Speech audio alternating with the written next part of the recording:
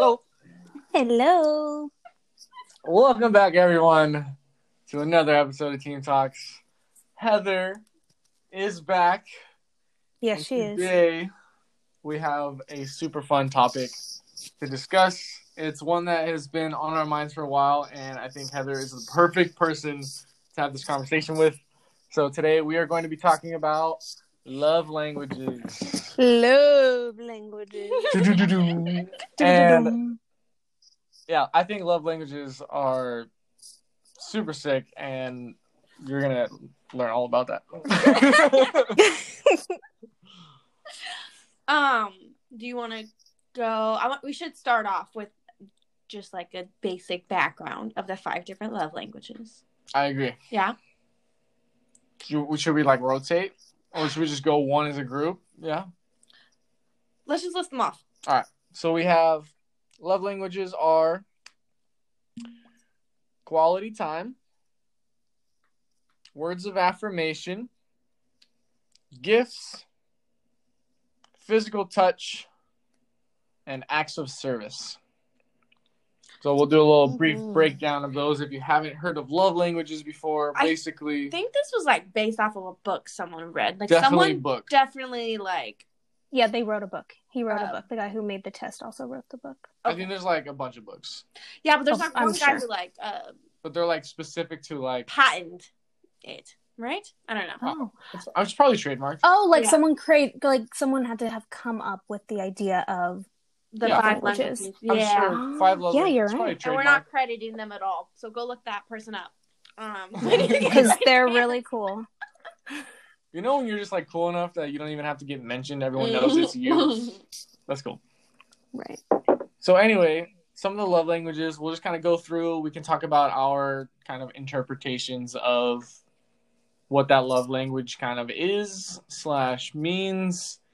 We're not pulling any of this directly like from the book or the website or anything like that. We're just going to go like off of our interpretations. Mm-hmm. So. Mm-hmm. Mm-hmm. And then pause for the most important sound in the world. Yeah.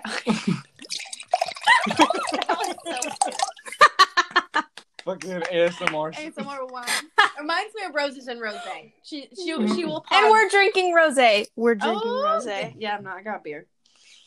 Oh. I should. Sorry. God damn it. But it sounded like you're drinking rosé. It sounded like something was chilled. You know, it sounded like a chilled pour. I get that. Don't you agree? Mm-hmm. All right, so for me, let's go ahead and choose one. Yeah. Words of affirmation. Words of affirmation are, I like to think of it as like validating words, validating like somebody's understanding of you and connection to you, and that they love you, essentially. Mm-hmm. But like in different ways. What do you mean in different ways? Like it doesn't always have to be I love you. It could be like I appreciate you, or thank you for like being this to me, or those pants look good on you. I think, yeah. Physical, emotional compliments also like fit into that. Totally. Anything verbal, I think. Yeah, I think verbal. That's a spoken. Good. Yeah, so words of affirmation. Another one is physical touch. So that one, again, can be a little bit different depending upon the context, whether you're talking about, a partner or a friend or a family member. I think physical touch as a whole is just like closeness, whether that's, sitting on the couch next to somebody or kicking your feet up on someone's legs or, there's getting a lot of hug when you're sad. Yeah, a hug when you're sad or haven't seen someone in a while or, anything like that. Just, I think physical touch, it could be cuddling or intimacy. Like it could be any kind of form of physical touch. Hand-holding. Holding hands, high fives. I think one really important thing about this one that, in my opinion, is like a total misconception is people always associate, I think, physical with being like sexual intimacy. Yeah, right. And it's like, yes, that's a portion of it. But like, think about, like how you said, like when a child is crying and sad and a parent gives them a hug to make them better, like there's scientific proof that when you're held and like in an embrace, your heart rate slows and like you just completely calm and your body like releases one of those, Right. like one of the forms of endorphins or something, right? Or dopamine, whatever it is. And like you automatically just feel better. So I think, yeah, I just feel like everybody always assumes like sexual intimacy when they hear the love language, physical touch, when really like that's only a small portion of Very, it. I feel very like. small portion. Very I really small. like the reference to the kids and giving them hugs, like kissing boo-boos to make them Mhm. feel better Mm-hmm. is Yeah. like a form of physical touch that is like comforting. Even though it 'Cause you think, literally like- doesn't do anything. But like, you know, like It is comforting. There's no Yeah. way else to say it. when I think of physical touch, like I think hand holding is a big one for me. And what's interesting about that, and this I kind of go into a point later about like certain people in your life, I think you might have like certain different love languages for them. But it's interesting because like John and I don't necessarily hold hands a whole lot of the time. Like that side of physical touch, our just hands don't fit, unfortunately. My hand is like too small for his like wide man hands. But like when I think of hand holding, like I think of Nikki. Like Nikki always wants to like me to hold her hand or to like be cuddled, like in some way. And so they're like when I think of physical touch, I actually don't immediately go to like physical touch with my partner, which is interesting, or like the physical intimacy. Yeah.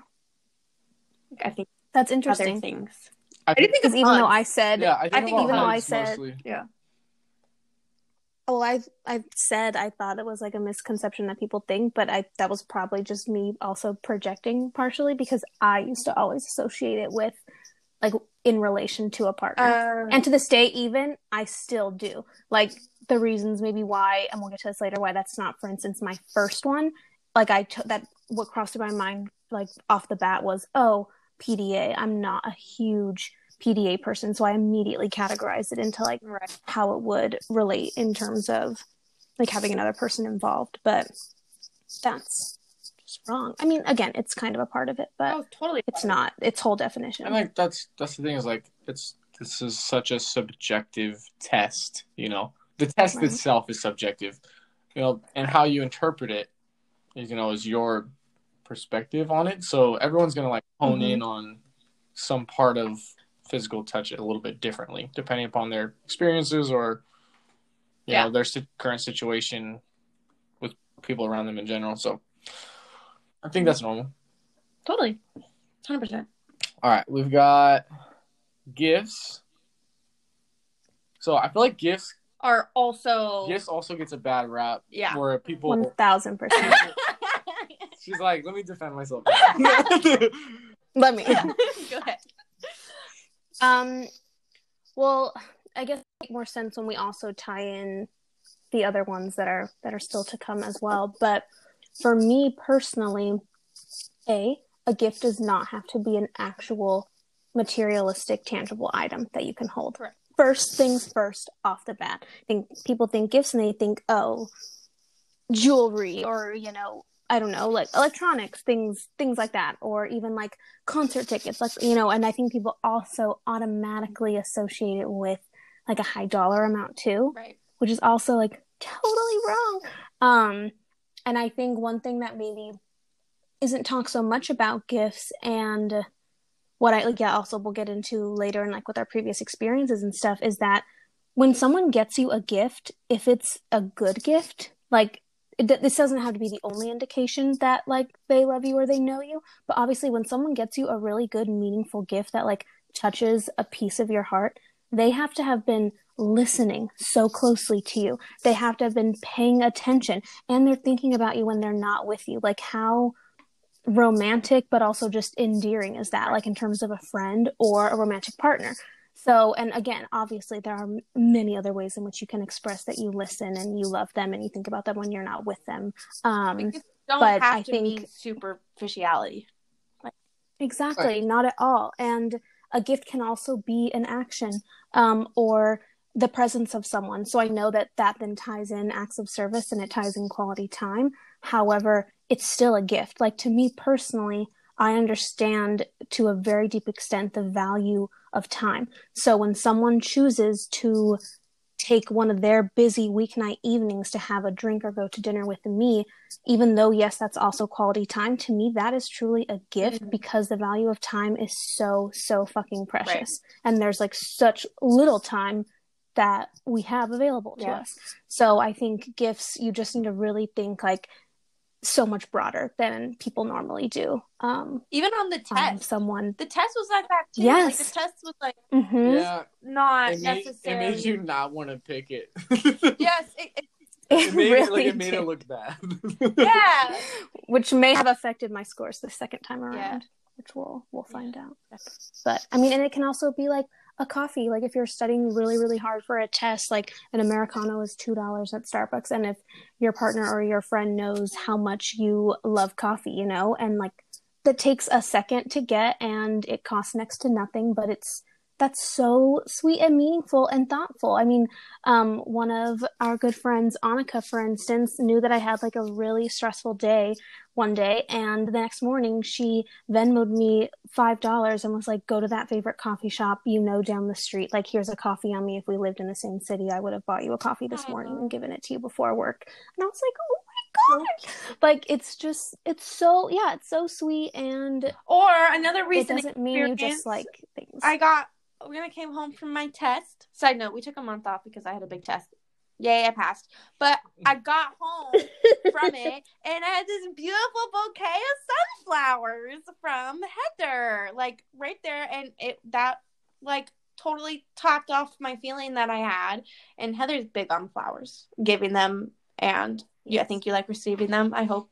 Oh, yes. And that it's, you know, that's not something I'm going to like sell on Etsy, you know, whatever, Facebook later. Right, that's not like a material. In fact, they died today and threw them away today. But that was a good week and a half that they were around. But my point is, like, that's not necessarily a superficial thing. That's totally something just like congratulatory and kind and endearing. And that's another example of that. And sunflowers are my favorite flower. I'm not 100% sure you knew that, but that's the first time I received my bouquet of sunflowers. I did. Let the record show I did know that these were my favorite flowers. So hence meaning and listening. It was intentional.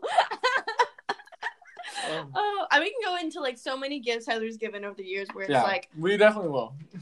Remember when you said that one thing 3 months ago and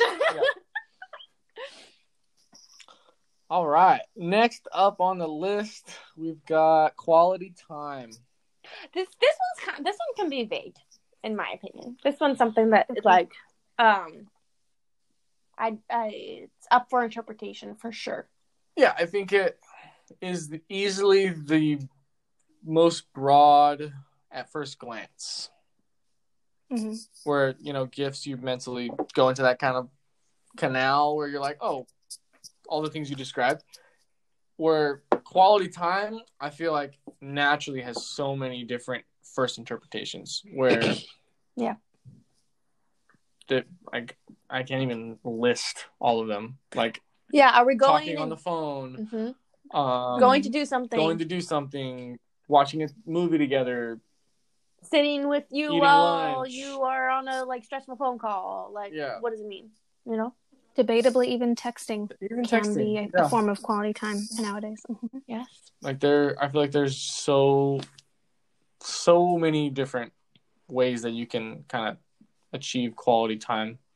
And I think it boils down to literally just being around someone or, you know, connected to them in some way. Mm-hmm. Do you guys think that, like a group setting, like if you were to analyze quality time between two people, that like being in a group would also count? Or does like quality get taken away because it's not like, I think if you're both close, like if all three of you or all four of you, let's say, are close to one another, I think that completely can still be quality time. I think if, you know, it's like maybe let's say you and I, Brittany, hung out and I brought along with me a coworker that you had never met before. So it was more like a meet and greet lunch. Although I think to a small extent that would maybe kind of qualify as quality time. I would, for instance, say that wouldn't be nearly as meaningful of quality time as when you, me, Megan, and Lisette and Aaron all hang out. You know, that group versus the other one it's not the same, right? But I think there can still be value and quality in a group of maybe people that aren't all close already, even if like there's an acquaintance or two in the mix. Sure. But I do think that the quality time can vary based off who is in the situation and like the closeness of all individuals involved. Mm-hmm. Yeah, I think that the sense of that like group entity feeling, like there's a like an idea that you can have quality time with an individual, but like I feel like it's possible to also have quality time like as a group, not necessarily you individually with each person in that group, but you as a group spending that time together. Mm-hmm. So like reunions and things like that, like maybe you're not talking to every single person and, you know, having quality time with each person, but as a group, that's like a bonding experience that can be like still quality. Mm-hmm. Like your boys' trip to exactly Arizona. Like taking a trip, like mm-hmm. Obviously some of us spent different times together and we spent a lot of time as a group, but as a whole I think that was a good quality time trip for the group of us. Totally. Where, you know, I didn't talk to every single person the same amount every single day, you know, like right. That's normal. I agree. Mm-hmm. All right, and our final one, acts of service. This one is one to be analyzed within my own life. This is 100% when we get to talking about like the growth of my love languages. Mm-hmm. It definitely is more prominent of a love language in my adult life versus I think growing up or even in college. And maybe that's because I have more responsibilities and like I'm more often stressed and like crunched for time, and so those like John doing the dishes or that's another thing to analyze is, which we'll talk about, like I don't necessarily think that that's a love language that like translates as much to like maybe my friends, but it does. Like if I asked you to like drive up here tonight for something, like that's an act of service and that is something that would be meaningful to me and show love, but it's like 100% I think involved in my day-to-day love with my partner. I was about to say, I think second to physical touch, acts of service is the next hardest thing to do virtually, mm-hmm. in especially the age of COVID. Mm-hmm. So also when you retook this test, when you were retaking it through the lens of virtually just having seen and been in person with John for an entire year. So there's also that to consider. Yeah, totally. But a lot of acts of service to do. Right. Oh, I'm sure. But I can only imagine how much, or not only can I imagine, I know how much harder it is to help people with things. Yeah, that when there's physical distance between the two of you. Like if we were back in college, for instance, it would be so much easier to find things to help people with. Right. Because we're also living the same life, like, or such a more similar life. I feel like the more different your lives are from each other's, it's also harder to help people because you have to like know how to do something, you know, kind of that person needs, to obviously be able to do an act of service too. And like, I feel like a lot of the things, I guess I associate acts of service predominantly with like errands, I think like things that are literally physically close to home. Like dishes. Yeah, little things like that, cleaning. I think, that was what I was going to say. I was going to say, I think I categorize acts of service into like two different categories. One being someone doing something for me that I could have done myself, but didn't want to, mm-hmm. or wouldn't have liked mm-hmm. to. And the other side of, I literally cannot do this without this person's help. Mm-hmm. So, so like there's kind of two sides to that where I, as an act of service giver, mm-hmm. I have a very high percentage of helping someone in that second category where they literally cannot do this without me. Like only move a couch. Who has a truck? Move a couch. Right. Or carry this Lift across something heavy. this, like something like that, where like you literally Mhm. cannot do that without someone's help, I am much more likely to like kind of come to that call than I am for you don't feel like it. I feel like there's a different sense in like when you make that decision to do something for someone when they could do it themselves, but you're just doing it to help them, is where that kind of acts of service really takes that next level jump. There's kind of a separation. Are you talking like generally? Because you want to 100% do shit when I don't want to because you love me. Yeah, well, I know. That's the next jump. I'm saying. Oh, I'm that special. Got it. Yeah. I understand what you mean by the next jump. I'm not going to go to Drew's house and do his dishes. Yeah, but that's like a different thing. Like the way I'm it not going to manifests go to my itself. parents' house. But the way it manifested, but you did do stuff like that. You went and stayed home. The last time you were home, you spent a week cleaning out their storage unit with them. Yeah, that's acts of service. 100% acts of service. That manifested itself in just like a different task, but it's still there. So I feel like you don't maybe recognize how often you do like behaviors in that category. That's possible too. Because that. Mm-hmm. He was helping my mom clean out her garage. Like, right. That's an act of service. I would not. And that's something that they could completely do without you. It's not something they absolutely needed from you. Yeah.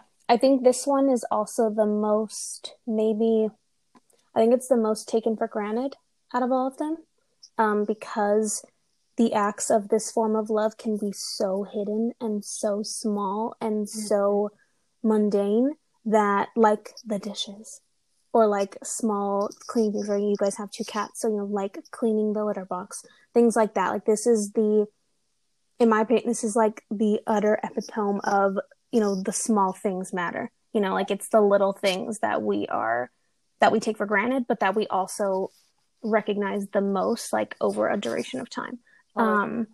And I do think this is one especially that grows with age as we become more busy, because when someone is able to give you that gift of time and their service, right. Yeah. It's huge. Like you finally recognize the value and think about how much less energy we have like every year that we get older. So when someone is willing to give you the gift of their energy and go out of their way and do this for you, that it just means a lot. And then when it's done, without even being asked, that then also is, they're thinking about you.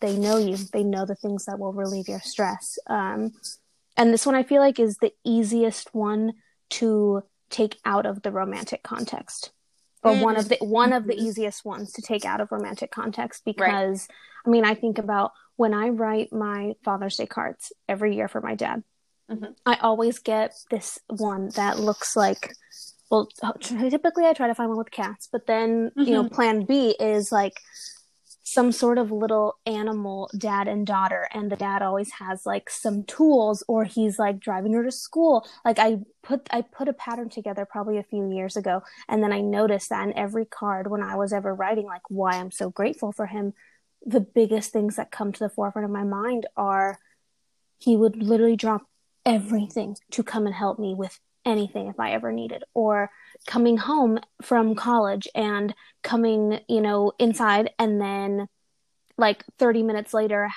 hearing my car come back down the driveway and wondering like, where did it go? And him being like, oh, I just got an oil change, filled up your gas tank and ran it to the car wash. Like, what? My dad did that the other day too. Right? Like, you hero. He put gas in my car and he put it through a car wash the other day. My mom's like, hi, he judges my car when it's home because it's so dirty every single time.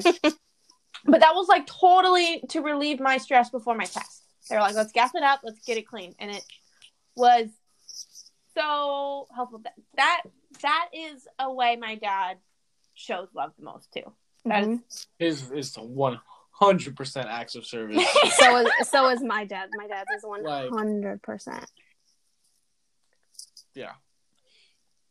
The way he shows it. There's 2 parts. Right. The way you show and the way you receive. We're gonna get into that. Right. So I feel like Heather made a really good point of, kind of when she was blending gifts into some of the other topics, is they overlap. They overlap so much. Like they are all intertwined and connected And it's really hard to find a specific act of love or like sign of love without being able to associate it with multiple different These are truths. Like so true. languages. So obviously, like all the things we said, we could also apply to other things, but I think just in simplicity, like first idea of what a certain situation is falls into one of these 5 categories. I haven't necessarily thought a whole lot about like if there's another category maybe. I don't know. We have a theorist on our hands. So maybe we can analyze that as we go, but that'll be fun. But I think pretty much everything falls into one of these 5 categories. So you guys want to talk about our thoughts before the test? Oh, yeah. Versus, and then we'll talk about our numbers. Like what we had assumed would be our results for ourselves. Maybe the top 3, or like a summary. So I 100% thought I was a words of affirmation girl. Mm-hmm. Like, validate me, validate me, validate me. I think I like literally say those words to my friends sometimes out of like deep points and just like tell me I'm okay. And it ended up being 3rd in this test. Is that okay if I say that? Yeah. I still didn't think like for what I received that gifts were going to be very high, and I was right. It was pretty low of a number. And I think I was aware of my growth into acts of service as a love language. But like early on when I first learned about love languages, I didn't really think acts of service was important to me. But I can like go back and analyze stuff that happened as I grew up that meant a lot. They were totally like acts of service. Mm-hmm. I truly think it's the one that is most easily missed and overlooked. Yes. Because the biggest part that makes it up are those little things that we every day take for granted. Yeah. So for me, I have pretty much always been a quality time person. That's like my kind of notch. Like no matter what we're doing, it could be nothing, playing games, having a few drinks, or going somewhere, like whatever it is, like just being around people in general and just organizing events so that people can be there, that I can be around them. Like that is just like my favorite thing to do.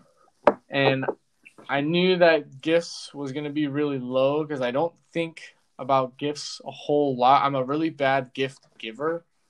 Like I don't think about gifts, like giving gifts or really receiving them just like too often in general.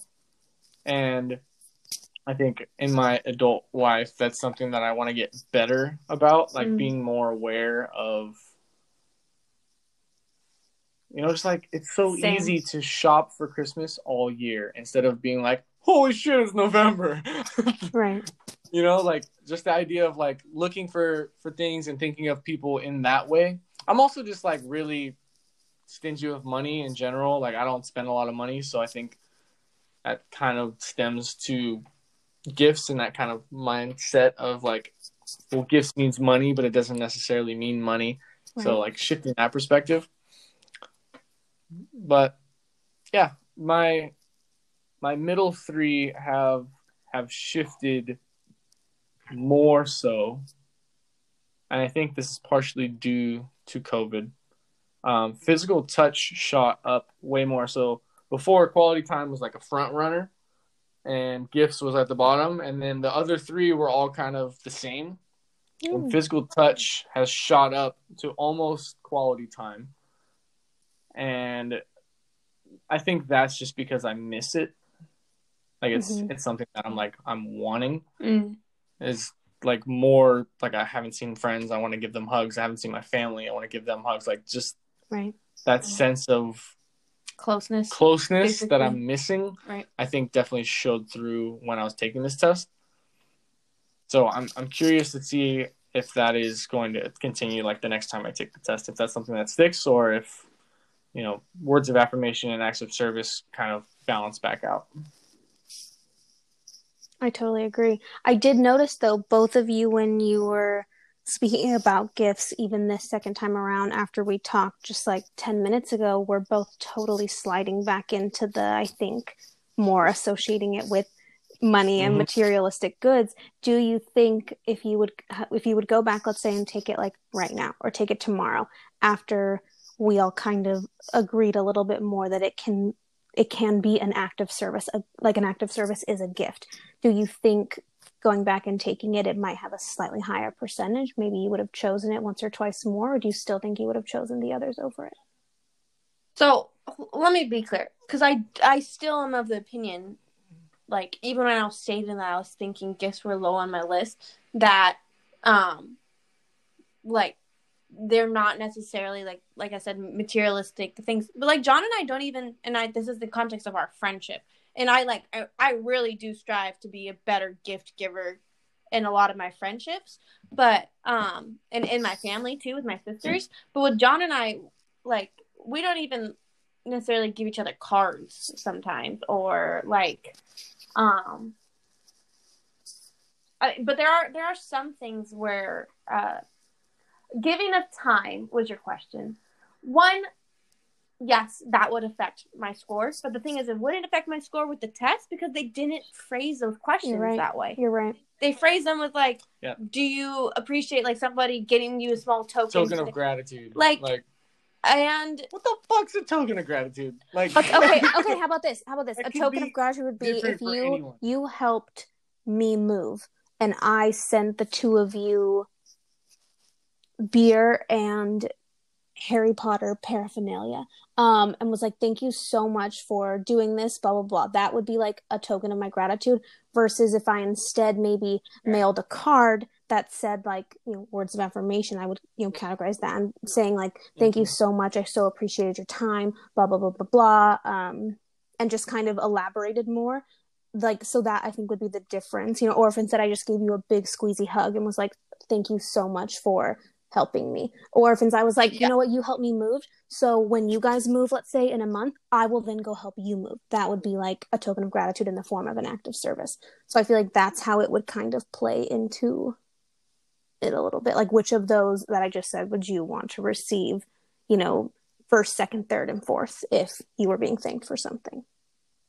So still the token, when you said the token thing, and you said like Harry Potter and beer or something, and something, and then you said like, and I write you a little note like thank you, my like appreciation like latched on to the thank you, to the words of affirmation part of that. Right. So what's funny is I latched on to the hug part. Yeah.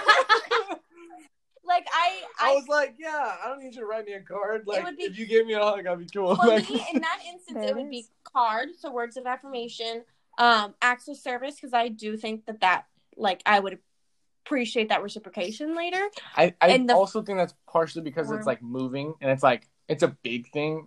Where if it was like but even if it was like a different act of service, okay. How about this dinner? If you were to buy me dinner for helping you move or something, I would be grateful for that in ways that I wouldn't necessarily be grateful for with a gift basket. Yeah, exactly. There's also that's what I'm saying. There's like different levels that. But then that's quality time. Exactly. And like I feel like acts of service kind of has that. I scratch your back, you scratch mine. The reciprocation type of, one. Mm-hmm. Yeah, like where. The rest of them, maybe not so much. Yeah.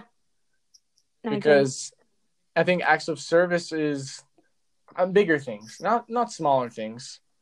Like, I have no problem. I don't know. What's something that you don't like? Like. So you don't like what? Like if one person really doesn't like cleaning bathrooms and the other person doesn't mind cleaning bathrooms. Right. Yes. Like, she does not like cleaning bathrooms particularly. No. But I don't mind like declogging the drain. Yeah, so like there's just little things like that where you can go for it. So sorry, I realized it was being We heard. paused for beer things too. Okay.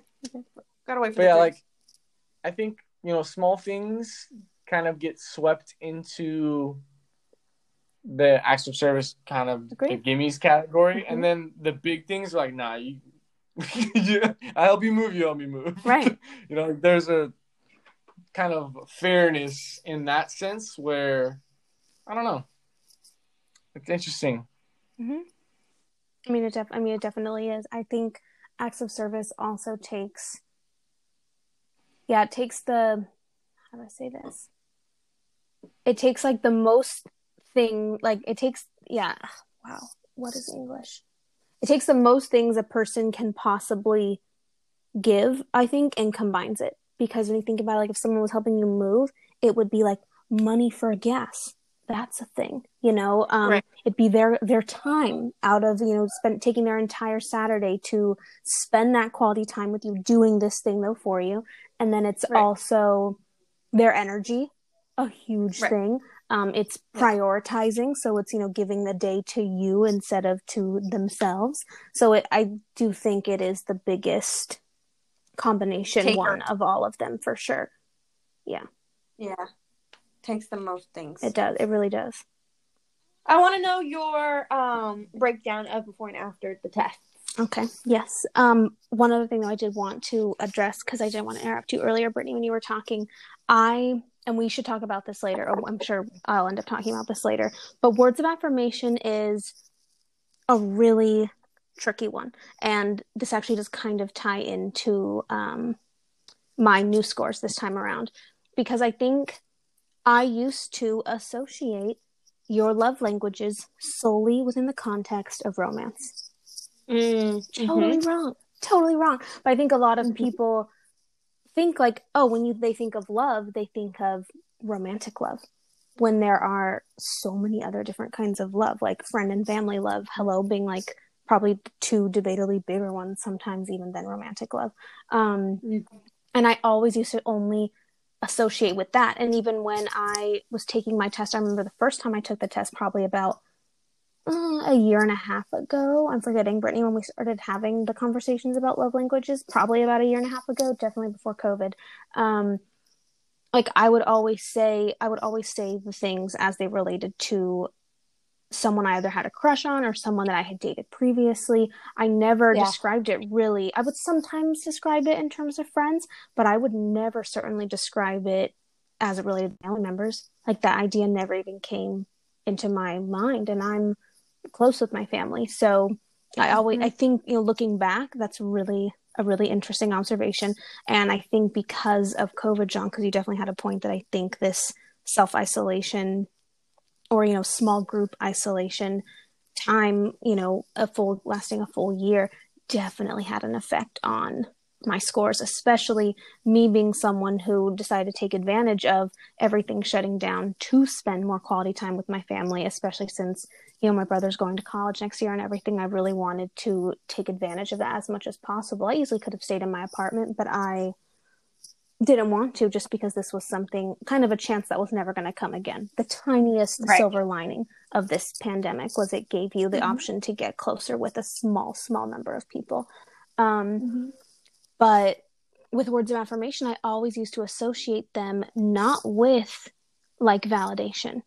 That was never what I had associated words of affirmation with previously, which I think is so funny, because I am someone that really, really loves validation, and gives it in our friendship for sure. Okay, so then there you go. So it's also something that I like. My brain automatically is wired to validate someone when they are telling me something or experiencing something.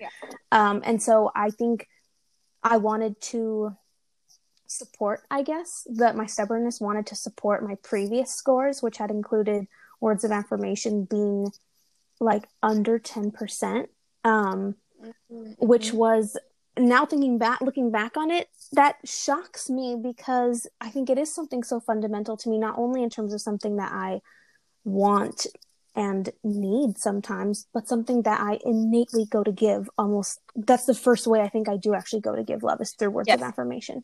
And that and through acts of service, I think are the two first things my brain goes through. But it's so much easier to give. It's easier, I think, to affirm through words. But it's also, you can actually do words of affirmation with someone who lives far away. And so, like, especially during times of COVID, like, John, how you were saying, like, how we can't be in person with our friends and giving them hugs and everything. One of the ways we do that is through texting, or it's through a phone call. It's through verbal or, written communication.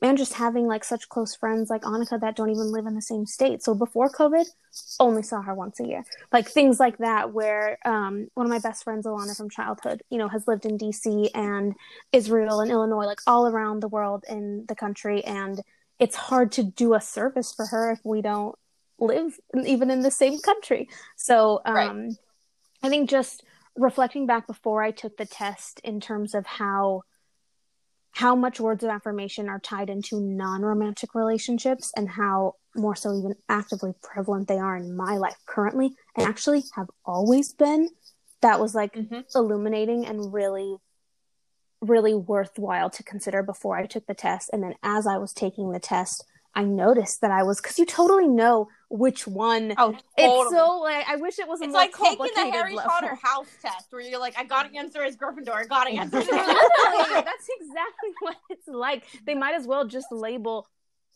quality time, physical touch. Like, these examples they use are ridiculously transparent. We should have taken multiple tests. We didn't vet the software or anything. Well, this is a conversation that I've had with David a bunch. So David, now that we're doing this one, I definitely want to talk to him about having him back on for a personality test, because that's one that we've done a bunch. We as a quality time interaction, took a personality test together. It was like a 75 question test. And instead of just taking it at the same time, we went through each question. We decided what we were going to write, and then we told each other what we were going to put, and then analyzed each other, and then adjusted bases our analyzing of each other. Wow. And it was super fun and super weird to realize how I interpret a question for myself versus how someone who knows me really well interprets that for me. Right. And that was a ton of fun. So going back to what you were saying with it's so subjective, and taking it from 1 hour to the next, or one day to the next, or no, how about different tests? Yeah, the phrasing of the question written by different people. So I think there's so much subjectivity in general, and how you take the test plays a big part in it. But I think more important than that is recognizing that regardless of how you score, all of these things are still present in your life. Totally. And it's just a precursor. It's a recognition of oh, this is where my, instincts are right now. Oh, totally. It doesn't it's not definitive. Yeah, it doesn't hold you to anything. I can definitely work on gifts. I got 0% for gifts. I want to I got 3%. I answered one question as gifts. So because I liked it better than the other option that they give, and they only gave you They only gave you 2 options for each one, so it was pitting certain ones against each other. Different. That's a poor structure of the test. It is too. But can I say something real quick? Yeah, but I want her to go back to her point because we kind of interrupted that. Okay, I will. But going back to her point again about taking multiple tests, I did right now. I took of the same test. I took the same test. I took one as the couple test, then I took one single test. They had the same questions for the most part. The physical touch ones were phrased slightly different to not be intimate. Interesting. But makes sense. It was basically the same test, and my mindset taking the test from partner to friend or family changed my numbers a bunch. Oh, I'm sure. Oh, I just kept thinking well, this is how I would respond if it was relative to a situation with Heather. This is how I would respond if it was a situation with my mom. This is how I would respond to a situation with my dad. So even that would have varied my responses. and maybe that just comes from like knowledge of how others give love. Like I receive the love my dad gives in any form that he gives it because I know that that's how he operates. Right. Like you mean when you have someone in mind, like let's say when you have me in mind and it's how would you like to be comforted when you're sad, and you have the choices between a hug or like, I don't know, some form of a gift or even literally anything probably but the hug. And if you have me in mind, Right. which I am a hugger, let's be clear. I am not some emotionless, physicalless human being. But no, I am a hugger, but I'm just some of the other things more. So like if you had me in the mind, you'd probably be thinking, well, if Heather were to comfort me through one of the ways I know it means she cares the most because it's, I know her love language, it would mean so much more if she comforted me in that way because I would know that like she was really present. Yes. That makes complete sense. So that I agree. That was interesting having that like different set of goggles. Mm-hmm.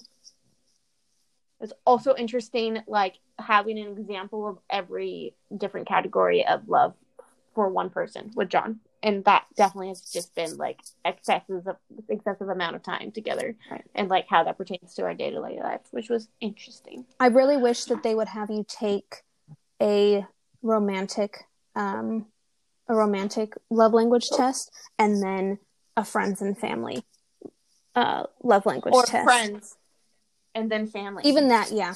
I think having all three of those could be completely different. And I think, honestly, doing a study on that would be so fucking interesting because what I think my hypothesis would be that it would come out that it's people's experiences with different relationships that they have in their life, whether it be a familial, a friend, or a romantic. It's through the experiences we have with certain other people along our path that truly begin to shape our love languages. Because I think if I took one with friends, I think my ones with friends and family would be the same. I do think those would be really similar for me. But I do think if I solely took it through a romantic lens, I do think that my results would be a little bit different. Not completely, but I think there would be more of a difference between friends and family combined and romantic partner versus like between friends and family members. Like I think there would be a much more noticeable difference there. I do. Yeah, for me, acts of service with friends and family shot way up.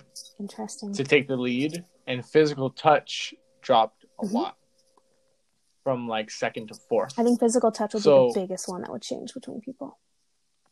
And I think I'd agree. I mean, which is interesting because I'm a physical touch person in general, and I think maybe trying to shift that mindset pushed it down even more because I was trying to go to friends and family, but like I'm just like a lovey person on my friends in general, and I love hugging my family. It's usually like when I see them and when I leave, they're like two more intimate like hugs. But I think with my friends, I'm just like pretty physical in general. Like, I don't know. I have no problem with closeness. That totally disproves my hypothesis. Thank you very much. Showing that you would be the same. No, I'm just saying. This is good. This hypotheses are made to be disproved. But I agree.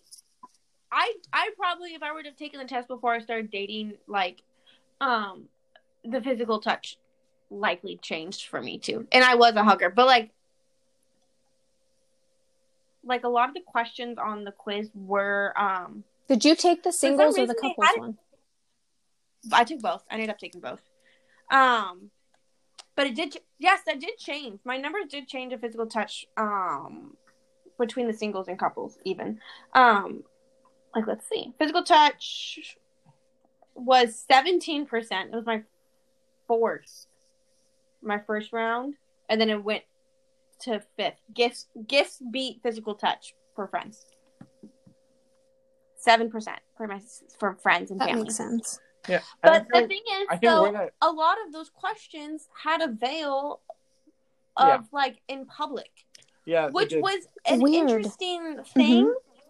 it weirded me out a little bit, but like that's a whole nother like analysis we could have, because I was totally like anti PDA and like anxious about PDA and other people. I don't know why I was like a prude. It was weird for like my own personality to like not enjoy like happy for other people like public displays of affection.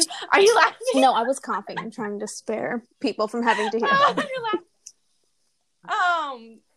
But like when I started dating John, I definitely got more publicly affectionate, and it's weird because I was like very anti PDA. I think in general too, not necessarily just like with me, but no, but like it made it more okay. I was like, people, don't be a hypocrite. But that is interesting. That like I was very aware of that like flip of a switch in my mind. Physical touch can also grow with comfort and with time too.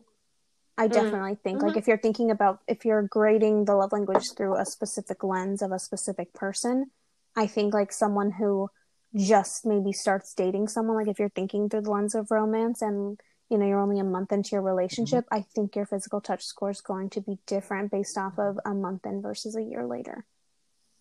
I think almost for everyone that's going to be different, because the people that maybe struggle with physical touch or just maybe don't prioritize it or don't put a lot of weight behind it, I, you know, have a feeling, you know, because typically, you know, with a relationship comes intimacy. Obviously not with all romantic relationships. Physical intimacy is not a priority, or it's just not even present. But I think with a lot of them, it does, you know, grow with time, and it grows in its significance and, you know, how good it is, and, you know, you get more comfortable with each other and, you know, everything. So I do think with time your percentage would grow. And I also think even with friendship, you know, even if you are a hugger, let's say if you've been friends with someone for a year versus someone you've been friends with for 6 or 7 years, you know, you're likely going to feel a little bit more comfortable, I don't know, having your feet touch on a couch than maybe you will be if you've only known each other for a few months, or, you know, just little things like that. If you have maybe a closer, stronger relationship with your parents, maybe you'll feel more comfortable giving them a big squeezy hug when you're home for the holidays versus, you know, if you maybe have a fractured relationship with your family, you know, your brain may not go towards, you know, oh, I just want to, you know, give them a hug. Like that may not be the first thing on your mind. So I definitely think that time and the quality of a relationship with someone can affect physical touch. Well, I hate the quality one because I definitely think you can have a really meaningful, deep relationship with someone, romantic or not romantic, and still not prioritize physical touch. But I think if you do have a really strong relationship with someone, maybe you're more inclined to feel more comfortable being physical with them, whether or not that's sexually physical or not sexually physical. So I agree. Yeah. Yeah. And I think part of this like interpretation of love languages is like, it's like not necessarily just what you want from others, but like what you expect from others. Like for me, like quality time with my partner, if my partner doesn't want to spend quality time with me, like that's the top of my list for a reason. Like clearly that's going to be an issue. Yeah. You know, like that's not like, oh, I want you to want to spend time with me. Like I expect you to fucking hang out. I agree. With me. And he's like, if we can't hang out, there's a problem. Yeah. To the minute when you're busy, because then I'll be busy. So we can line up when we're both not busy together, so we can sit on the couch together. Yeah, like that is a genuine conversation in our day-to-day life. Yeah. Or like, what minutes of the day are you not busy? Because I'll make sure I'm not busy too. Yeah, so like that is super important to me, but also like when you shift to a friend, like quality time is still like pretty up there for me, but acts of service jumped it because as a friend, like not only do I expect you to be there for me, like to want to be there, like in general, but like I think I lean more heavily on my friends and family for, oh shit, I need this, than I do for a partner, because a partner already has a lot of other like pressures that are put on them. Like day to day. So I think I lean more heavily on my friends of like, hey, I don't ask you for a lot. Can you do this for me? Yeah, that makes sense. You know, like that type of thing. So that I think is a big expectation in my like what I want from a friend. And honestly, the people that like are my closest friends are people that I know that I can call and will like be there, and they'll help me out. They're gonna save my ass when I need something. I'm fucking stuck so and so and my battery's dead. You come jump me, like shit like that. Like that is the next level of friendship. That not that I wouldn't hold my partner to that expectation, but honestly, it means something different. Yeah, it would mean something different in a friendship than it would. It might also be because with a partner, you might have a level of expectation that, like, if you were stranded on the side of the road, it wouldn't be like, oh my God, Brittany, thank you so much for coming to jump my car. I'd be like, well, yeah, no shit, she needs to jump my car. Like, we live together. Right, totally. There's no excuse. I'm leaving you if you don't do this. Versus with a friend, it's because we all agree that an act of service takes so much more effort and like accumulates so many other things that a person can give. I think the two biggest things being their energy and their time. Like that, when it comes from someone that you might have a little lower of expectations from, it means so much more, I think, because because it is more. Which it's funny because I know you were saying, John, that like it's something you would expect from your friends. So you were talking about it being of more an expectation, but I actually think the fact that it would mean more coming from a friend just means that you actually have higher expectations of Brittany to just do it. Like it's something that is completely non-negotiable, and that's why it's just not highlighted as something that would be as important being done by her, because it's an innate expectation of yours that like she would of course do something like that, so it's not as special maybe coming from a friend. I don't know if you feel differently, but yeah, I do agree with that to an extent. I think there's a separation in acts of service between I need you, I cannot do this, and I don't feel like it. So I think I put less pressure on the I need you, I cannot do this. I feel like in our relationship we have that sort of like team mindset where when it comes to things like that, I was going to say that. There's no shared responsibility. Yeah, there's no like, because at that point it's a shared responsibility. You're not stuck. Like we're stuck. Like we're kind of stuck. Like, yeah, we're stuck, and like, it directly affects It directly affects me in my life. So like, I think that is a shared experience. It like takes on, like, we take on similar needs, and like we share needs of like day to day. Whereas like that need in that particular instance of being stranded on the side of the road, isn't shared necessarily with a friend who, lives 20 minutes away or that was a whatever. Really good point to bring up. That once you're kind of a unit, even if that's two really close friends that live together, naturally because so many acts of service come in the forms of like home repairs or things in relation to a car or to a place of living. Or to a place of work. So even a really close coworker, I feel like things like that.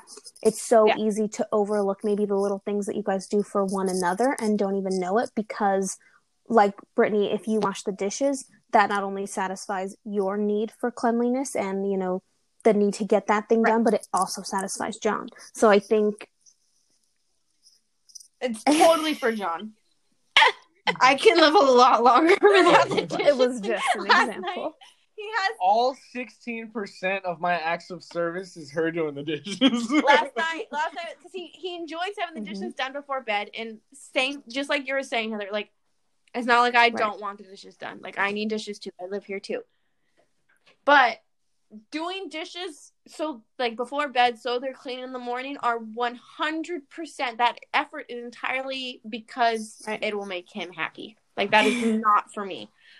In that particular instance, there's other things too about dishes. Dishes are heavy in my life. It's the things that you don't like the most that people help you with, I think, that we notice and see the most.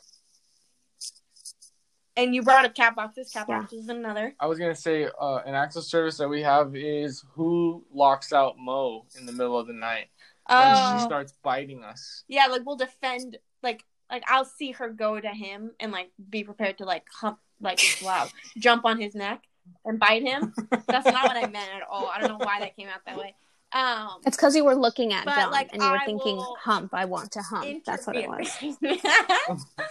I would intervene because he's snoring and I don't want her to wake him up. So then I'll take her and I'll kick her out at 4 a.m. So, like, sometimes there's that. Or I'll be too lazy and just, like, pretend to be asleep and let him do it. Exactly. And that's the same on my side. Like, there's a lot of times where, like, sometimes I'm in the mood of, like, defending her and making sure she doesn't get woken up and bitten. And then sometimes I'm like, I'm not taking the cat out right now.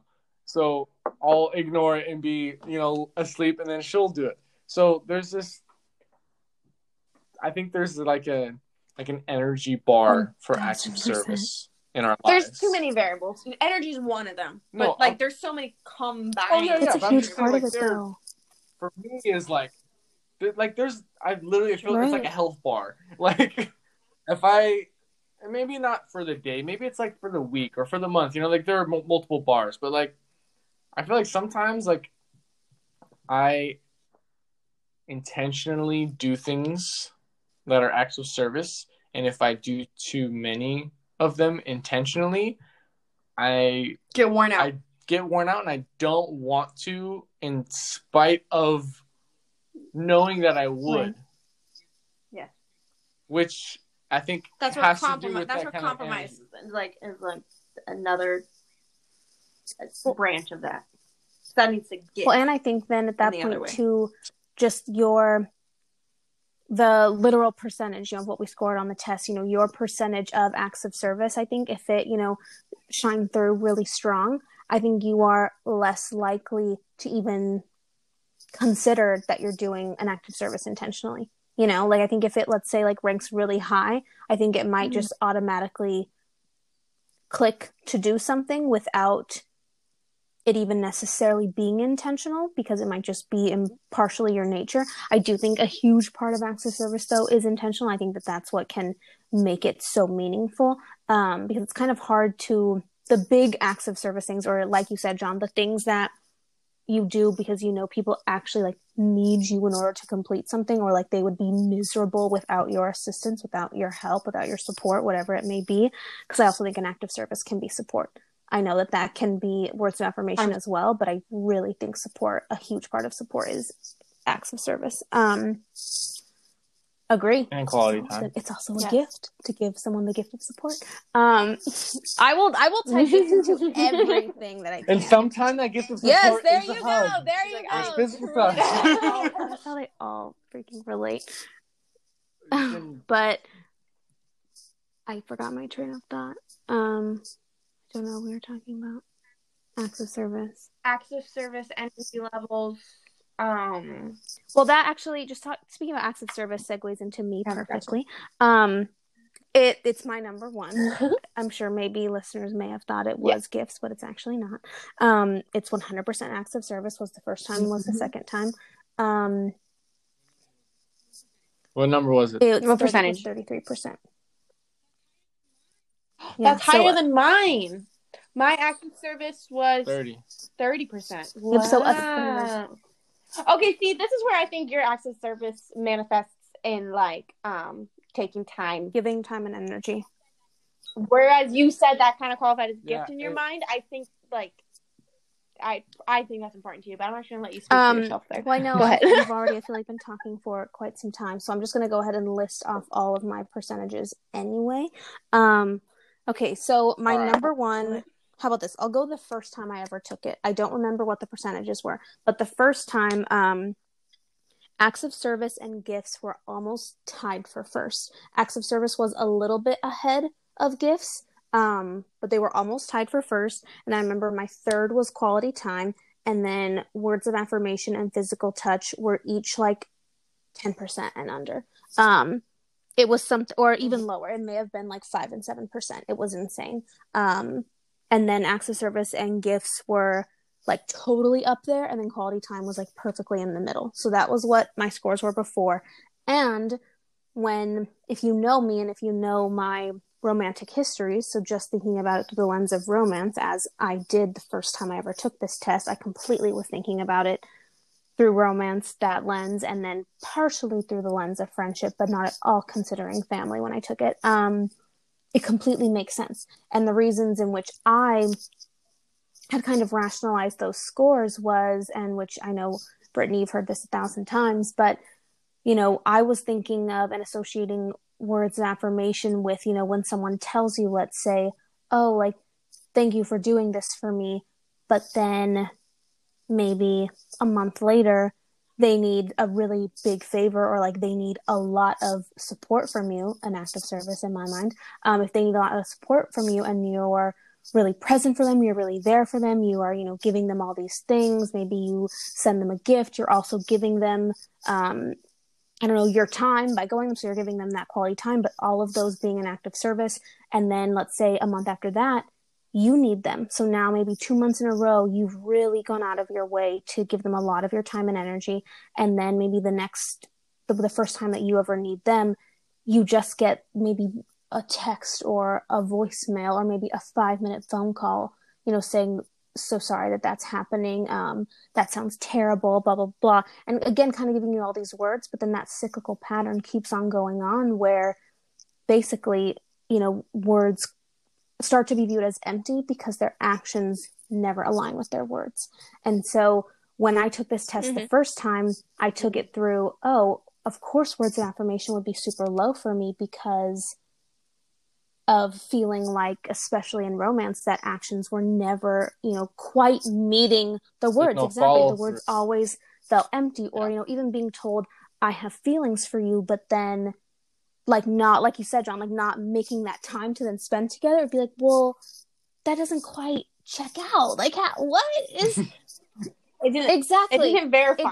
It didn't validate. The words were never actually validated, even if, let's say, in the moment they were validating words, but then actions, it wouldn't align. Like, you know, the whole walking the walk, or talking the talk, but not being able to walk the walk. Like, I am a huge, you must walk the walk if you're going to talk the talk. You cannot do one without the other. Because also you can't walk the walk and then not talk the talk, because if you don't sometimes explain or verbalize or articulate what you're going to do or what you're doing, if you do something nice for someone, let's say, like, they might not even know. And I know obviously we don't always do things with, you know, the idea of recognition in mind, but in terms of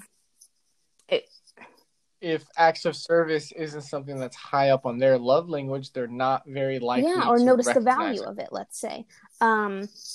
So I think, so that was definitely the lens. I took it through the first time. And then I remember even when I took it too, I was thinking of gifts. I've always thought of gifts in terms of the way I do, which is very tied into an act of service. Like, when someone does an act of service for you, or when they give you their time, both of those are huge gifts that people can give to you. You know, they're huge metaphorical and theoretical gifts that people can give to you.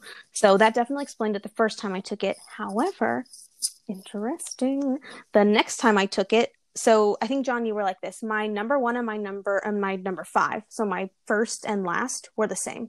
So my bookend stayed the same, but my middle 3, like, jibber jabbered, jiggle jaggled, whatever.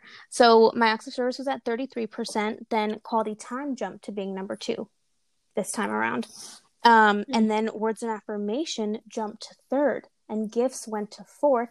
Quality times, and then physical touch stayed at a whopping 3%. Wow. So I'm at 33%, then 27% quality time. So there's not a big difference between acts of service and quality time.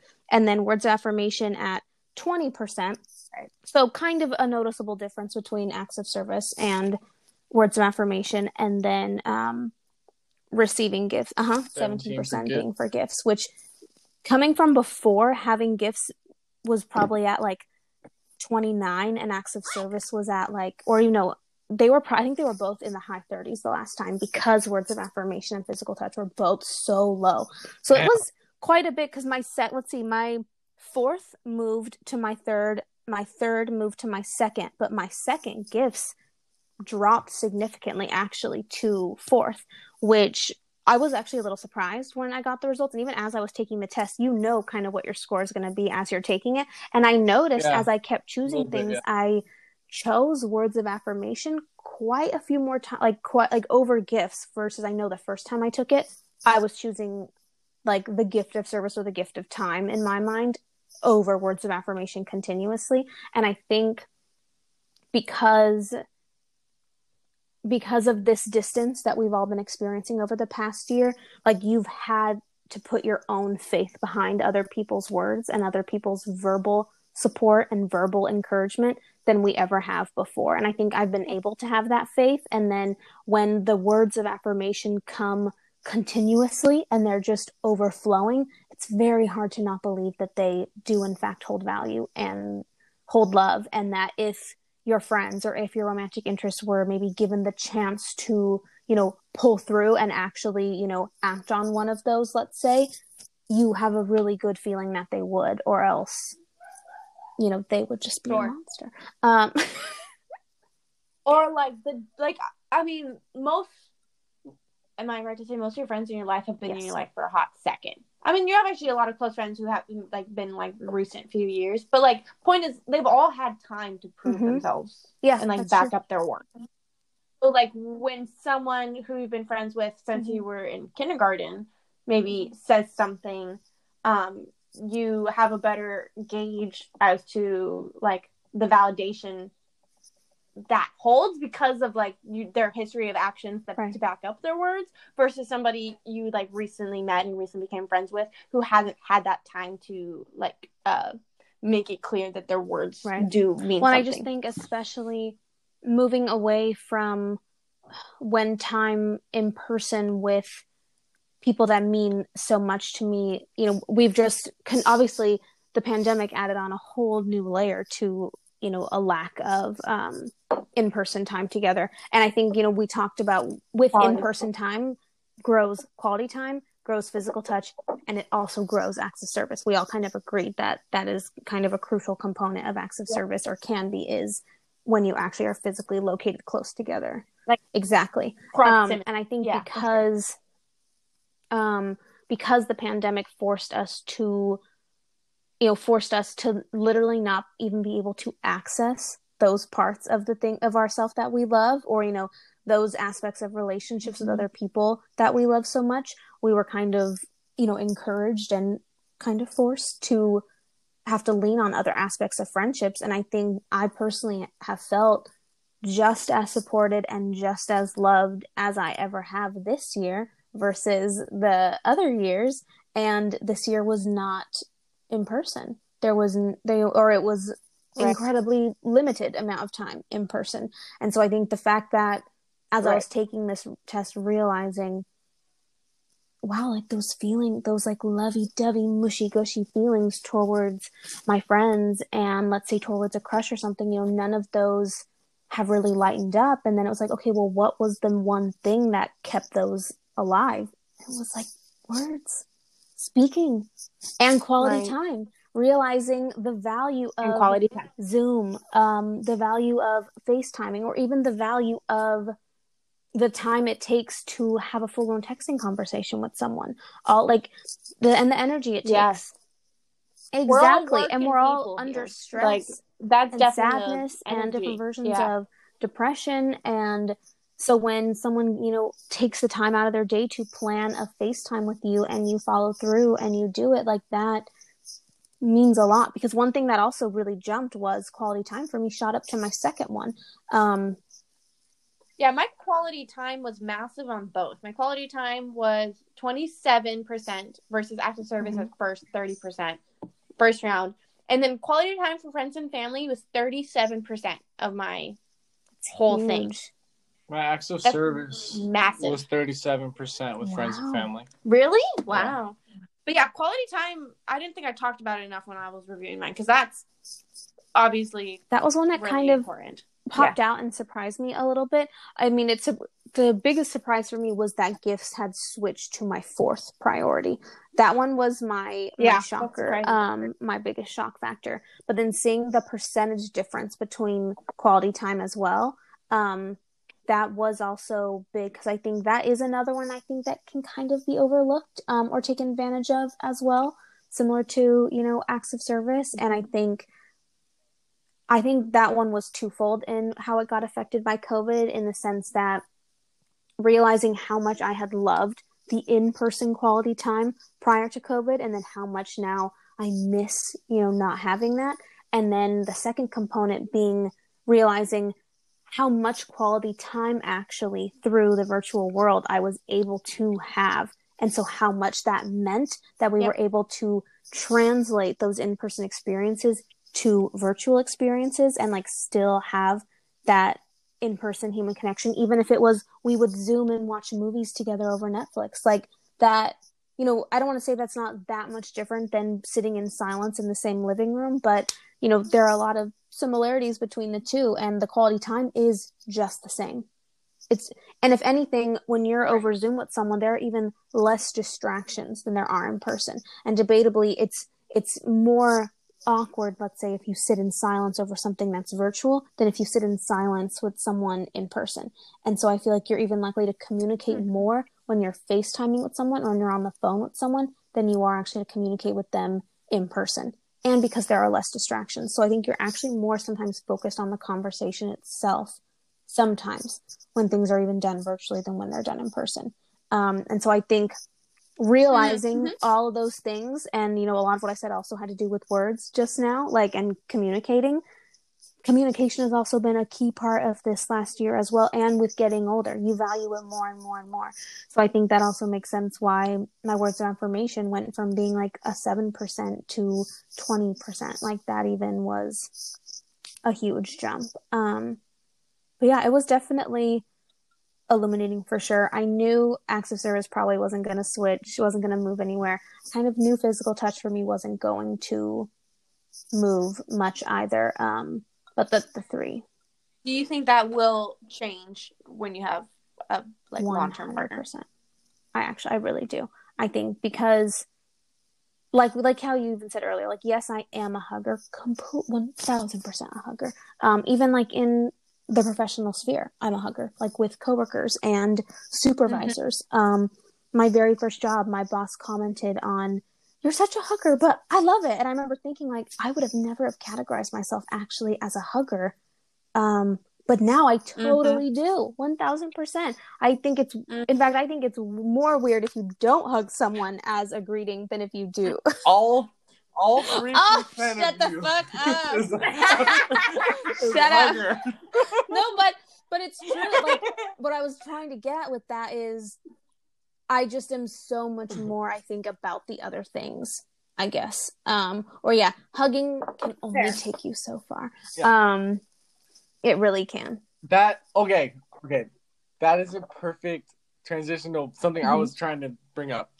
So as you were talking, I feel like that was a good little run. I got to just listen, and it made me think of like the different ways.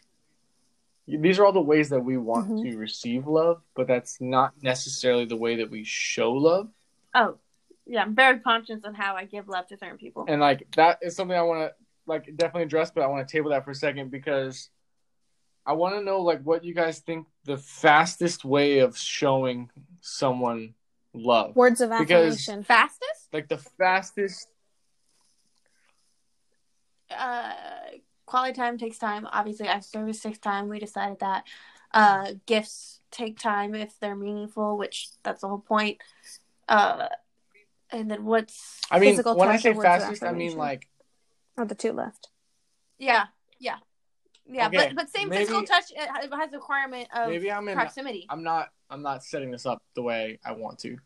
I don't mean fastest as in takes the least amount of time to complete. I mean fastest as in which of these love languages, say you met someone last week. Oh, do you exhibit first? No, not which one do you exhibit first, but which one is likely to take them from just met to more love / showing more love. Acts of service. Quicker. You mean with what they give me or what I give them? Oh. Either way, the thing that would grow a relationship the strongest for me, the fastest, the one that would be most effective in terms of improving a relationship with someone romantic or non-romantic would 100% be acts of service. That's what I have written down too. For me, that's a really what would deepen a relationship for you, Brittany, the fastest? And I feel like well, the thing is, like, acts of service is high on my list in terms of like my day-to-day love, especially with my partner, but I do feel like But see, that's key right there. You just said it's a thing high on your list with your romantic partner. So just imagine if someone non-romantic in your life went out of their way to do an act of service that was possible for them to do for you. I still feel like the first thing you're saying, like, what would be the most meaningful right off the bat? Like, what's gonna jump them the highest in your friendship or love category? It's an understanding of who I am, I guess, and like a mutual understanding of who we are, and that would translate and manifest in words of affirmation for me. Like having like talks and conversations, and those don't even like those actually could be that. Like people can understand someone in a very quick conversation and be like, oh, we vibe well because of how you responded to this, blah, blah, blah. And I don't know if that like should be categorized as words of affirmation. Maybe that's quality time. A little bit of quality time too. So probably quality time, but then, yeah, probably quality time. I think I know what you mean with the word. It's hard because it's almost like, wow, it's almost like the quality of words or the depth, like depth almost should be its own category, right? I swear, because that is a combination of quality time, because I feel like most people need quality time. Exactly. Most people need quality time in combination with the words that you exchange to understand the depth of someone else and for someone to understand your depth. And so when that is sped up, you're right. Oh my gosh, how eye-opening that can be. Like that basic level of understanding would be huge. And in my mind, that was not where my brain first went to. Yeah, my brain first went to kind of what would be the biggest gesture, actually, is kind of what went through my mind. And I naturally thought, yeah, if someone like did something for me, it would mean that there would have to be a basic level of understanding. We would have had to exchange words together for them to know what is even important to me, or to know what stresses I'm facing, to have a certain service even mean something to begin with. And they would also have to give me some of their time. So they'd have to know me, my current, relevant life, or depending on what the service was, it could have had a much deeper, more emotional meaning too. But it also would have been them giving their time to me. So it would have combined that, a little bit of that quality time aspect as well, kind of all in one. 'Cause like, it's easy to send a fruit basket to an interviewer, like something like that. So in that sense, gifts would not be actually that. Yeah, my brain didn't even go to gift actually when we said what would be the most meaningful thing. Granted, obviously, if we had a beautiful conversation and then I got like a gift that was something that I had like that somehow related to something I had mentioned or something, that would be incredibly meaningful to me, because I'd be like, wow, you really listened and put X and Y together and, realized that I would absolutely love this. And then you spent the time to go pick it out, whatever you were thinking about when we weren't together. Again, all this is romantic or not. That would hold value. But yeah, I think my brain definitely first went to an act of service, and the easiest one being words of affirmation, because you can say, thank you so much. This meant so much to me. What was that? Just a second and a half, 2 seconds. But I guess depending on what the words are, if the words strike a chord, that debatably could be the most powerful thing. It's hard. Mm-hmm. Mm-hmm. And then following up on that with... Wait, what would it be acts of service? I said acts of service. I think that it's the thing that's the most out of your way. It takes the most. We said it takes the most. Yeah. Like I said, it takes more of the other things involved. It's the thing that... And they don't have an expectation. Like acts of service, like we had talked about, like with friends, there's like a little level of an expectation that you follow through. Expectation with because we're already have a relationship, we're already like express love to each other in other ways. So this makes sense. There's an understanding there, but with someone new, that expectation is not there. That pressure is not there. Right. And I feel like doing something like that for someone, or having someone do something like that for me, just kind of mentally like inserts them into that perspective of like, oh, like, okay, you care, that shows me that you're worth investing more quality time into, or more conversation, or more, whatever it is. And then hearing you guys talk about the quality time, like it's not just time, it's quality time.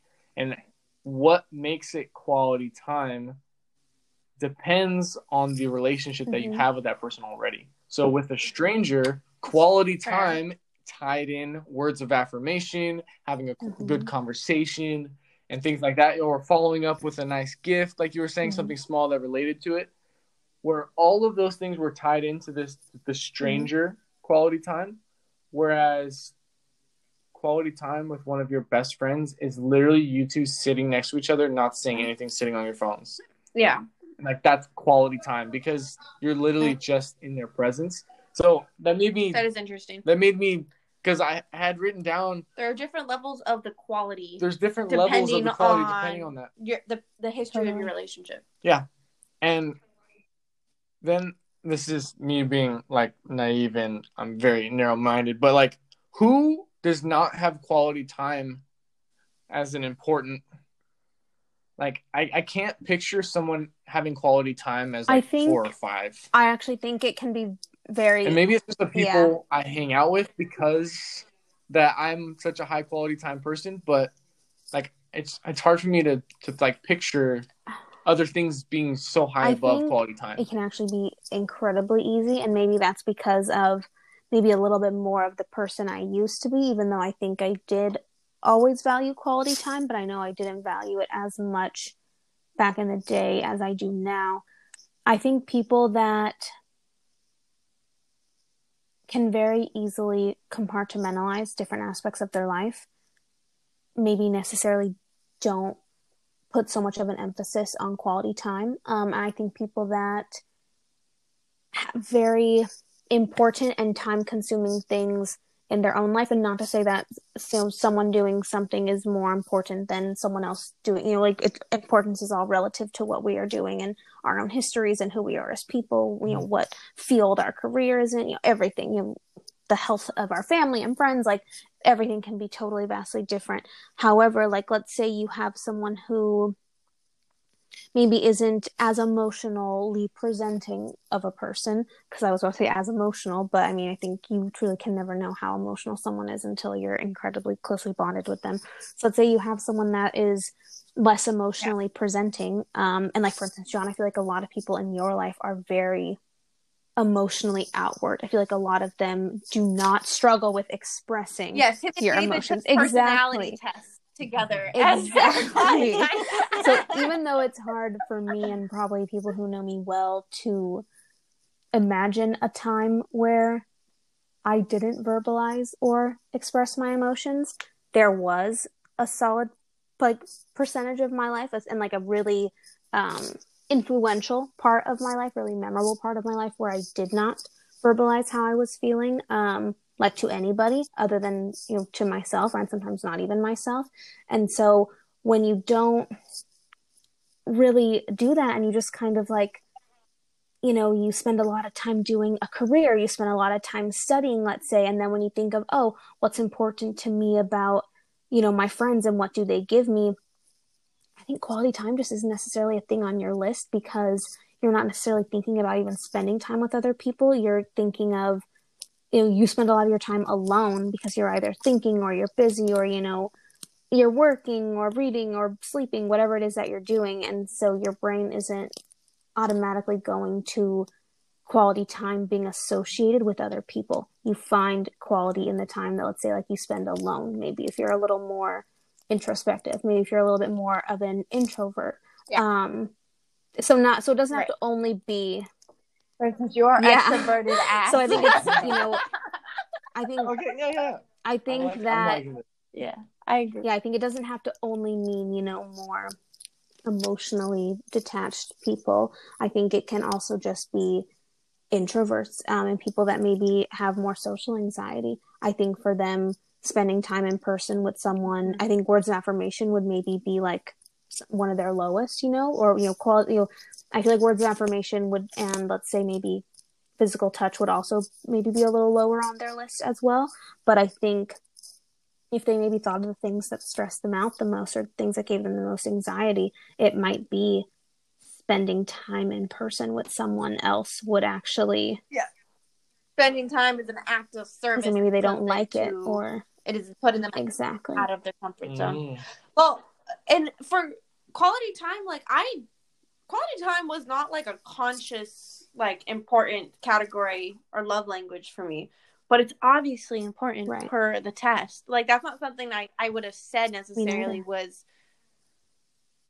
But I also do more so identify as like an extroverted person, and I mean less in COVID. Brittany's personality has changed a little bit, but you know, generally I enjoy my people and my time with my people, and so that tracks with your point. Yeah, I definitely think being an extrovert or an introvert, which you and John are both incredibly extroverted, I think that is a huge impact on how you view and place value behind quality time. Completely. Totally. I agree. Yeah, which 100%. Then means when you have maybe an introverted friend or an introverted family member or romantic interest, and if they do choose to give you that quality time in person, maybe knowing that that's like, I feel like sometimes the things that are the lowest on your list almost actually prove the most meaningful to other people who know you, because it means, wow, they're going when out I of try their comfort really zone. hard to forget for you. When I'm like, I gotta make sure I have a gift for Canada for Christmas. I want to make sure it's thoughtful. I'm thinking about it in like October, whereas like that's not the case with like other people in my life, because I want to give that to you, and that is a good segue. Is that what you wanted to say? I wasn't even gonna say it. I was gonna do it, but yes, that is a good like home back into like recognizing the love languages of others and the difference between the love you want to receive and the love that you want to give. Right. Because well, for example, looking at mine, acts of service and words of affirmation were outside of gifts, which had 0. Those were both pretty low, both at 16%. Not performs many of acts of service. Not like something that I necessarily need or want, statements. But it's something that I give a ton of because it's so important to my partner, you know? So I think that's such an important part of this. Is like it's one thing to know what your love languages are and to recognize like what's important to you, but I feel like even more important for this whole conversation is like analyzing and recognizing the love languages of others and like being effective in how you show your love. Yeah. Because I have 32% physical touch and Heather has 3% physical touch. So if every time I see Heather, I just want to be huggy and kisses on the cheeks and like let's be show clear, how much love I have for her. All 3% of me love this. Right, but, yes, continue. But you know, like that might not be showing you how much love I have for you in the right way. Like it's me showing you the love that I want to receive, but it's not necessarily showing you the love that you want to receive. So there's this give and take of, you know, this is for me, this is for you, and recognizing when people do things for you like and when not I for pull them. up to their apartment and John carries my bags from my car to the apartment door, although that may also be seen as just a stereotypical gentlemanly like act. To me, I view it as what a lovely act of service. Thank you. I could have carried that. I really didn't fucking want to as I sat in traffic for 3.5 hours. So thank you so much for carrying that to the door. And then for already having my air mattress set up with sheets. Oh my gosh. Like you'll think like those would be an example of an act of service and the way that like I would receive love probably the most upon, let's say, reuniting with like people or things like seeing friends. Like those would be perfect examples of how, for instance, I would 100% receive love the most versus a hug. Although I would definitely, of course, love a hug so much. And, you know, I missed you so much, you know, but even that, like hearing those words, those would rank higher for me in value than the hug would.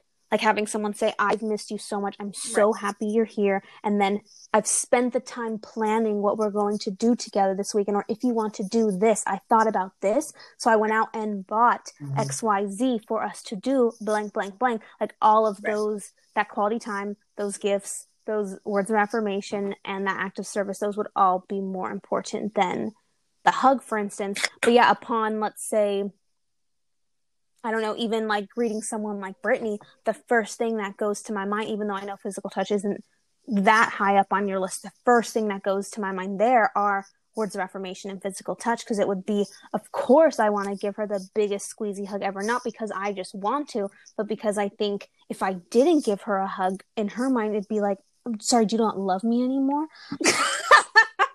So, and saying, I miss you and I have all these things planned, blah, blah, blah, blah, blah, or, you know, whatever, you know, other comforting words. I'm so happy you're here, you know, things like that. Not only do they come naturally to me, because I do, in fact, love her so much, but it also, I think, subconsciously is a level of knowing what other people want to receive.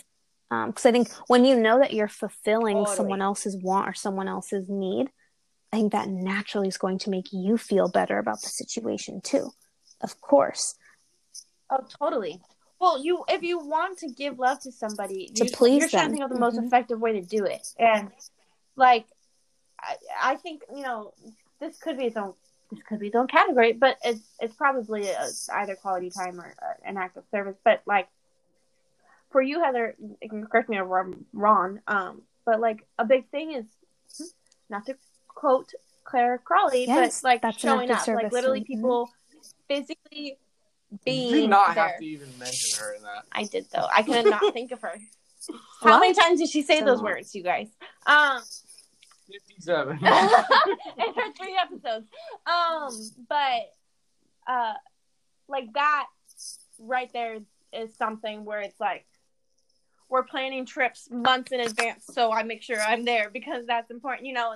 That's also quality time. But yeah, and I think I try to be very conscious of that in like all of my friendships and my relationship with my partner. But you are right that I'm not necessarily conscious of it with my family, I guess, as much. But like, I think I'm more, I think I recognize maybe subconsciously, but it's still like, it's meaningful when somebody also, here's the thing, it's also meaningful when somebody gives love in like their preference too. Like, I also like can shift my views about what I'm receiving depending on what it is they give. Like we talked about with my dad, like, you know, he's totally an acts of service guy, and so I find that more or I accept that it's not maybe more valuable, but I do I accept that to a high degree because I know that's him really like leaning into what he knows, and that translates as like a big sign of love. Because sometimes I feel like it could almost feel, it debatably can feel unauthentic maybe if somebody is showing you a form of love that isn't necessarily what you know is their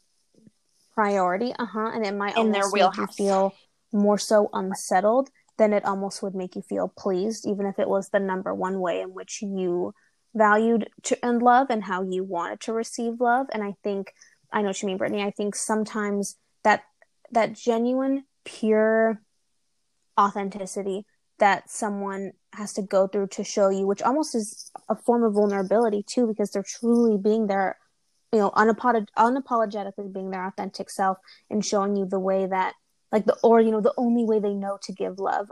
That is so vulnerable, pure, and real in itself. And like, you can't deny or, you can't, I'm trying to think, you can't, like, it can't possibly be falsified, I feel like, if it's the way they innately go to love somebody. So I know even if it's the exact opposite of the way you receive love, I think it can still almost mean the most sometimes, or at least still hold significant value, even if it's not the way you receive love, if you really know that person and know that, like, that is completely the way in which they show you love. So I do agree. But I think the way we receive and show love, I think I personally like to receive even different forms of love from different people. And I think that stems from not only knowing how they give love and what they like to receive as love, but it also is just the difference in a relationship, the difference in a dynamic, especially then if it's a romantic relationship, you know, like I think that really can have an effect on the way in which you want to receive love. And it, you know, depends on your history with someone, romantic or not. If you have a romantic history with someone where they don't show up for you, and then they do show up for you, of course you're going to, you know, put that up on a pedestal, regardless if that's something you normally value or concentrate on. But I think also another really key thing to point out here, and I think you also pointed this out, Brittany, was showing up honestly should be its own category. And I think because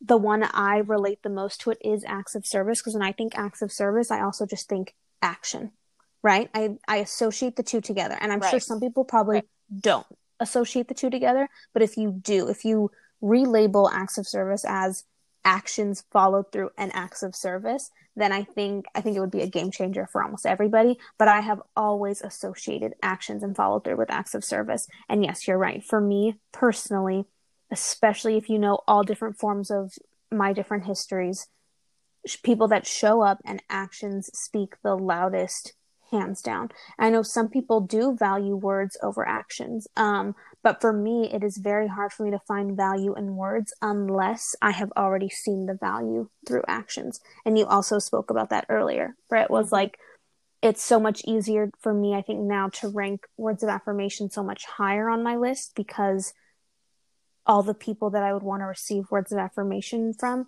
have proved to me via actions and through the time that they have given to me, the time and energy that they have given to me.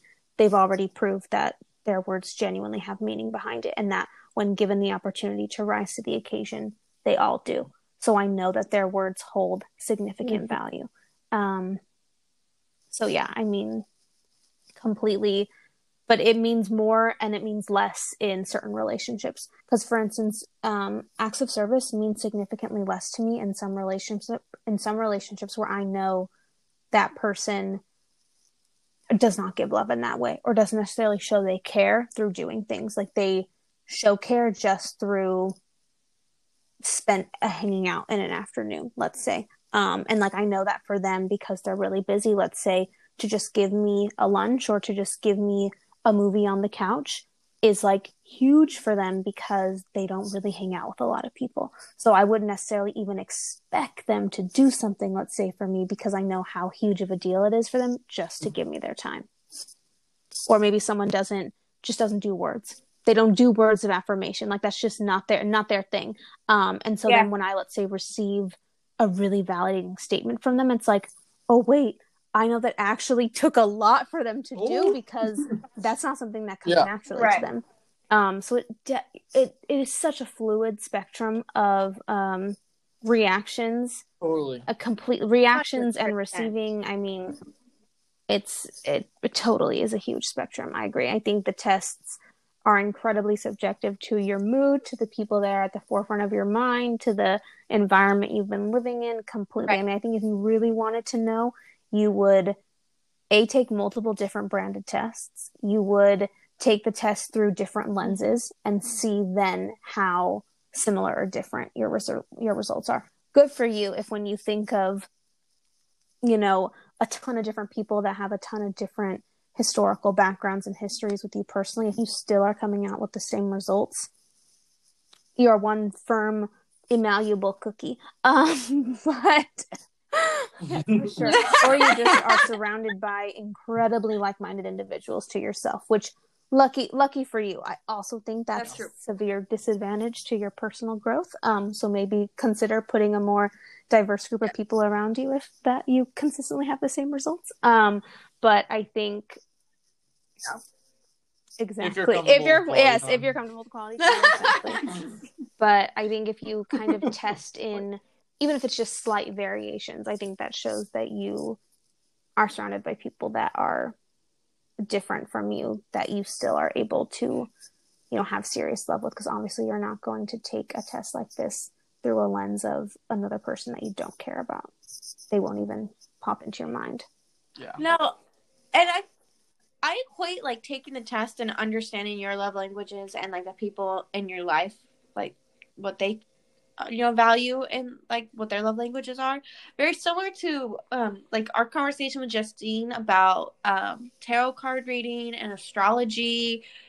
It's just another way to kind of be conscious of your efforts, reflective and reflective and introspective about your efforts in a relationship, and your acts in life and how you act to those around you, and just be more mindful of it. And I do think just even like having the conversation about like what's important to somebody versus not, like, will enhance a relationship, friendship, familial, romantic, whatever. And I definitely think that like in my personal romantic relationship, as well as like a lot of my friendship, that's definitely been a strong value, even if it's like not consciously talked about specifically, like, oh, you are really affirming my via words today. It's a conscious thing and something that's discussed, and I think that's really helped strengthen those bonds. That makes total sense. Yeah, I agree with that too, and I think there's, I think this is such an important topic. Like, it's such an important understanding that there's so much personal growth to be had from understanding love languages. And, like, we're all lucky enough to be, like, living in the time we are, where in our early adult lives, we were able to be introduced to something like this. And, I don't think that it's ever too late to, start thinking about love languages and what you represent. Good habits. Yeah, so, like, I encourage anyone, like, check out your love languages. But what I'm wondering between the two of you is, like, at what age do you think it's appropriate to start? Like, you're never too old, but is there a too young? No, because I think love languages change as you get older. They're like taste buds. I think if it's taught the right way, I don't think there's too young of an age. I do think if it's taught or approached the wrong way, in a sense of like, the wrong way I think could come from either two different ways. I think the wrong way could be, focusing too much on maybe what other people need and not focusing enough on yourself. I think that could potentially be a negative thing and stunt someone's personal growth and like self-identity. But then I think also if it's taught from a perspective of, really learn yourself, only focus on yourself, and then just make sure that you give love to people, and it's okay if it's only in the way you know how to give.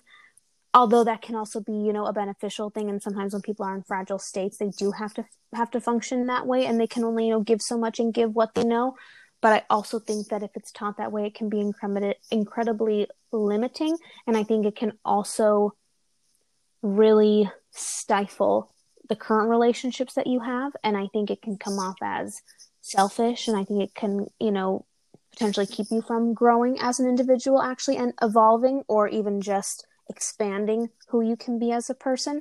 So I definitely think it's really crucial that it's taught as something that varies with your emotions, the different people that are coming into your lives, the different states that you're in, and then just something naturally that is always evolving with age also. Even if you have the exact same people in your life, I still think it's going to change over time, or at least just evolve, maybe go a little, even if it's just back and forth. If it's between, like, let's say two different things, let's say if you just have two things that change, I think just to some degree it has to be recognized and emphasized how flexible and how fluid the love languages are, and that you should be taking into consideration, yes, first your own inside and how you're feeling, and the importance of being introspective during this process of identifying your own love languages, but then also the value of taking into consideration other people's feelings, especially the people that you love and that are already giving their time and their energy to you. It's important to think about them, what they need, and what they want, as well as it is to, of course, value your own, mental health and your own personal growth and whatnot. So I just think it's mainly important how it's spoken about and how it's taught, I think, is the number one most important thing. And then as long as it's done the right way, I don't think there's a young enough age that you can introduce the topics. It just has to be handled properly. Yeah. I agree with that. I like the emphasis of focusing on yourself, because you're right, that has, we all already like have that value in ourselves, and so it's easy for us to like be thoughtful, but like if you don't know what it is you want and how you want to receive, or how you do naturally receive love, then right. That but definitely not letting that be the only thing either. After that, learning how to integrate other people's feelings and wants into your own. Yes. Definitely. Yes, of course. Yes. There's levels to this shit. Yeah, almost too many. And it all ended up all being the same shit. Yeah, no. This was so fun. Yeah. This was exactly what I wanted it to be. Like, we just flowed literally seamlessly between all of these different like ways of showing love, and kind of determine that they're all connected anyway. Yeah, they're all the same thing. All the same. but they're not. Yeah.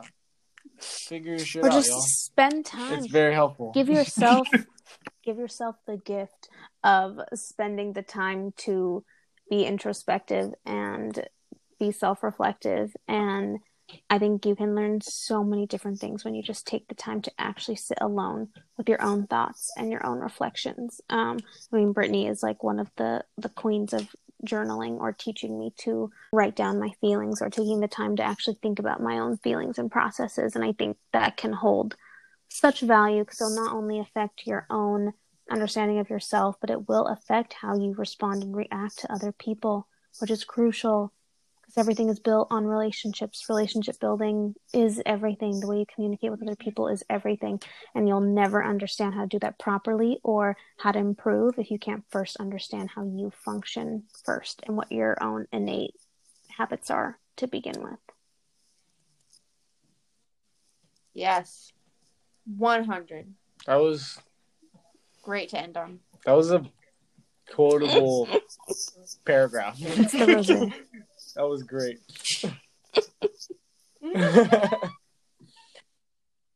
Well, thank you. So much fun. Chi-Chi. This was so much fun. So good. Mm-hmm. I feel so satisfied. I'm going to sleep so Oh. Yeah, I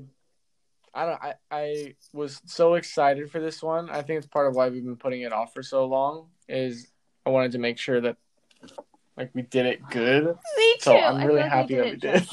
At times, we may have talked in circles at times, yes, but that was our own personal process. It's just aired for everybody else. Yes. It is. Oh yeah. No. We're all about and hearing other people's experiences helps you reflect on your own in a way that you totally might not offers different lenses. have thought 100%. Before. 100%. So I'm with it. Yay. All right. Thank you, Heather. Thank you, everyone, for listening. We hope you enjoyed. And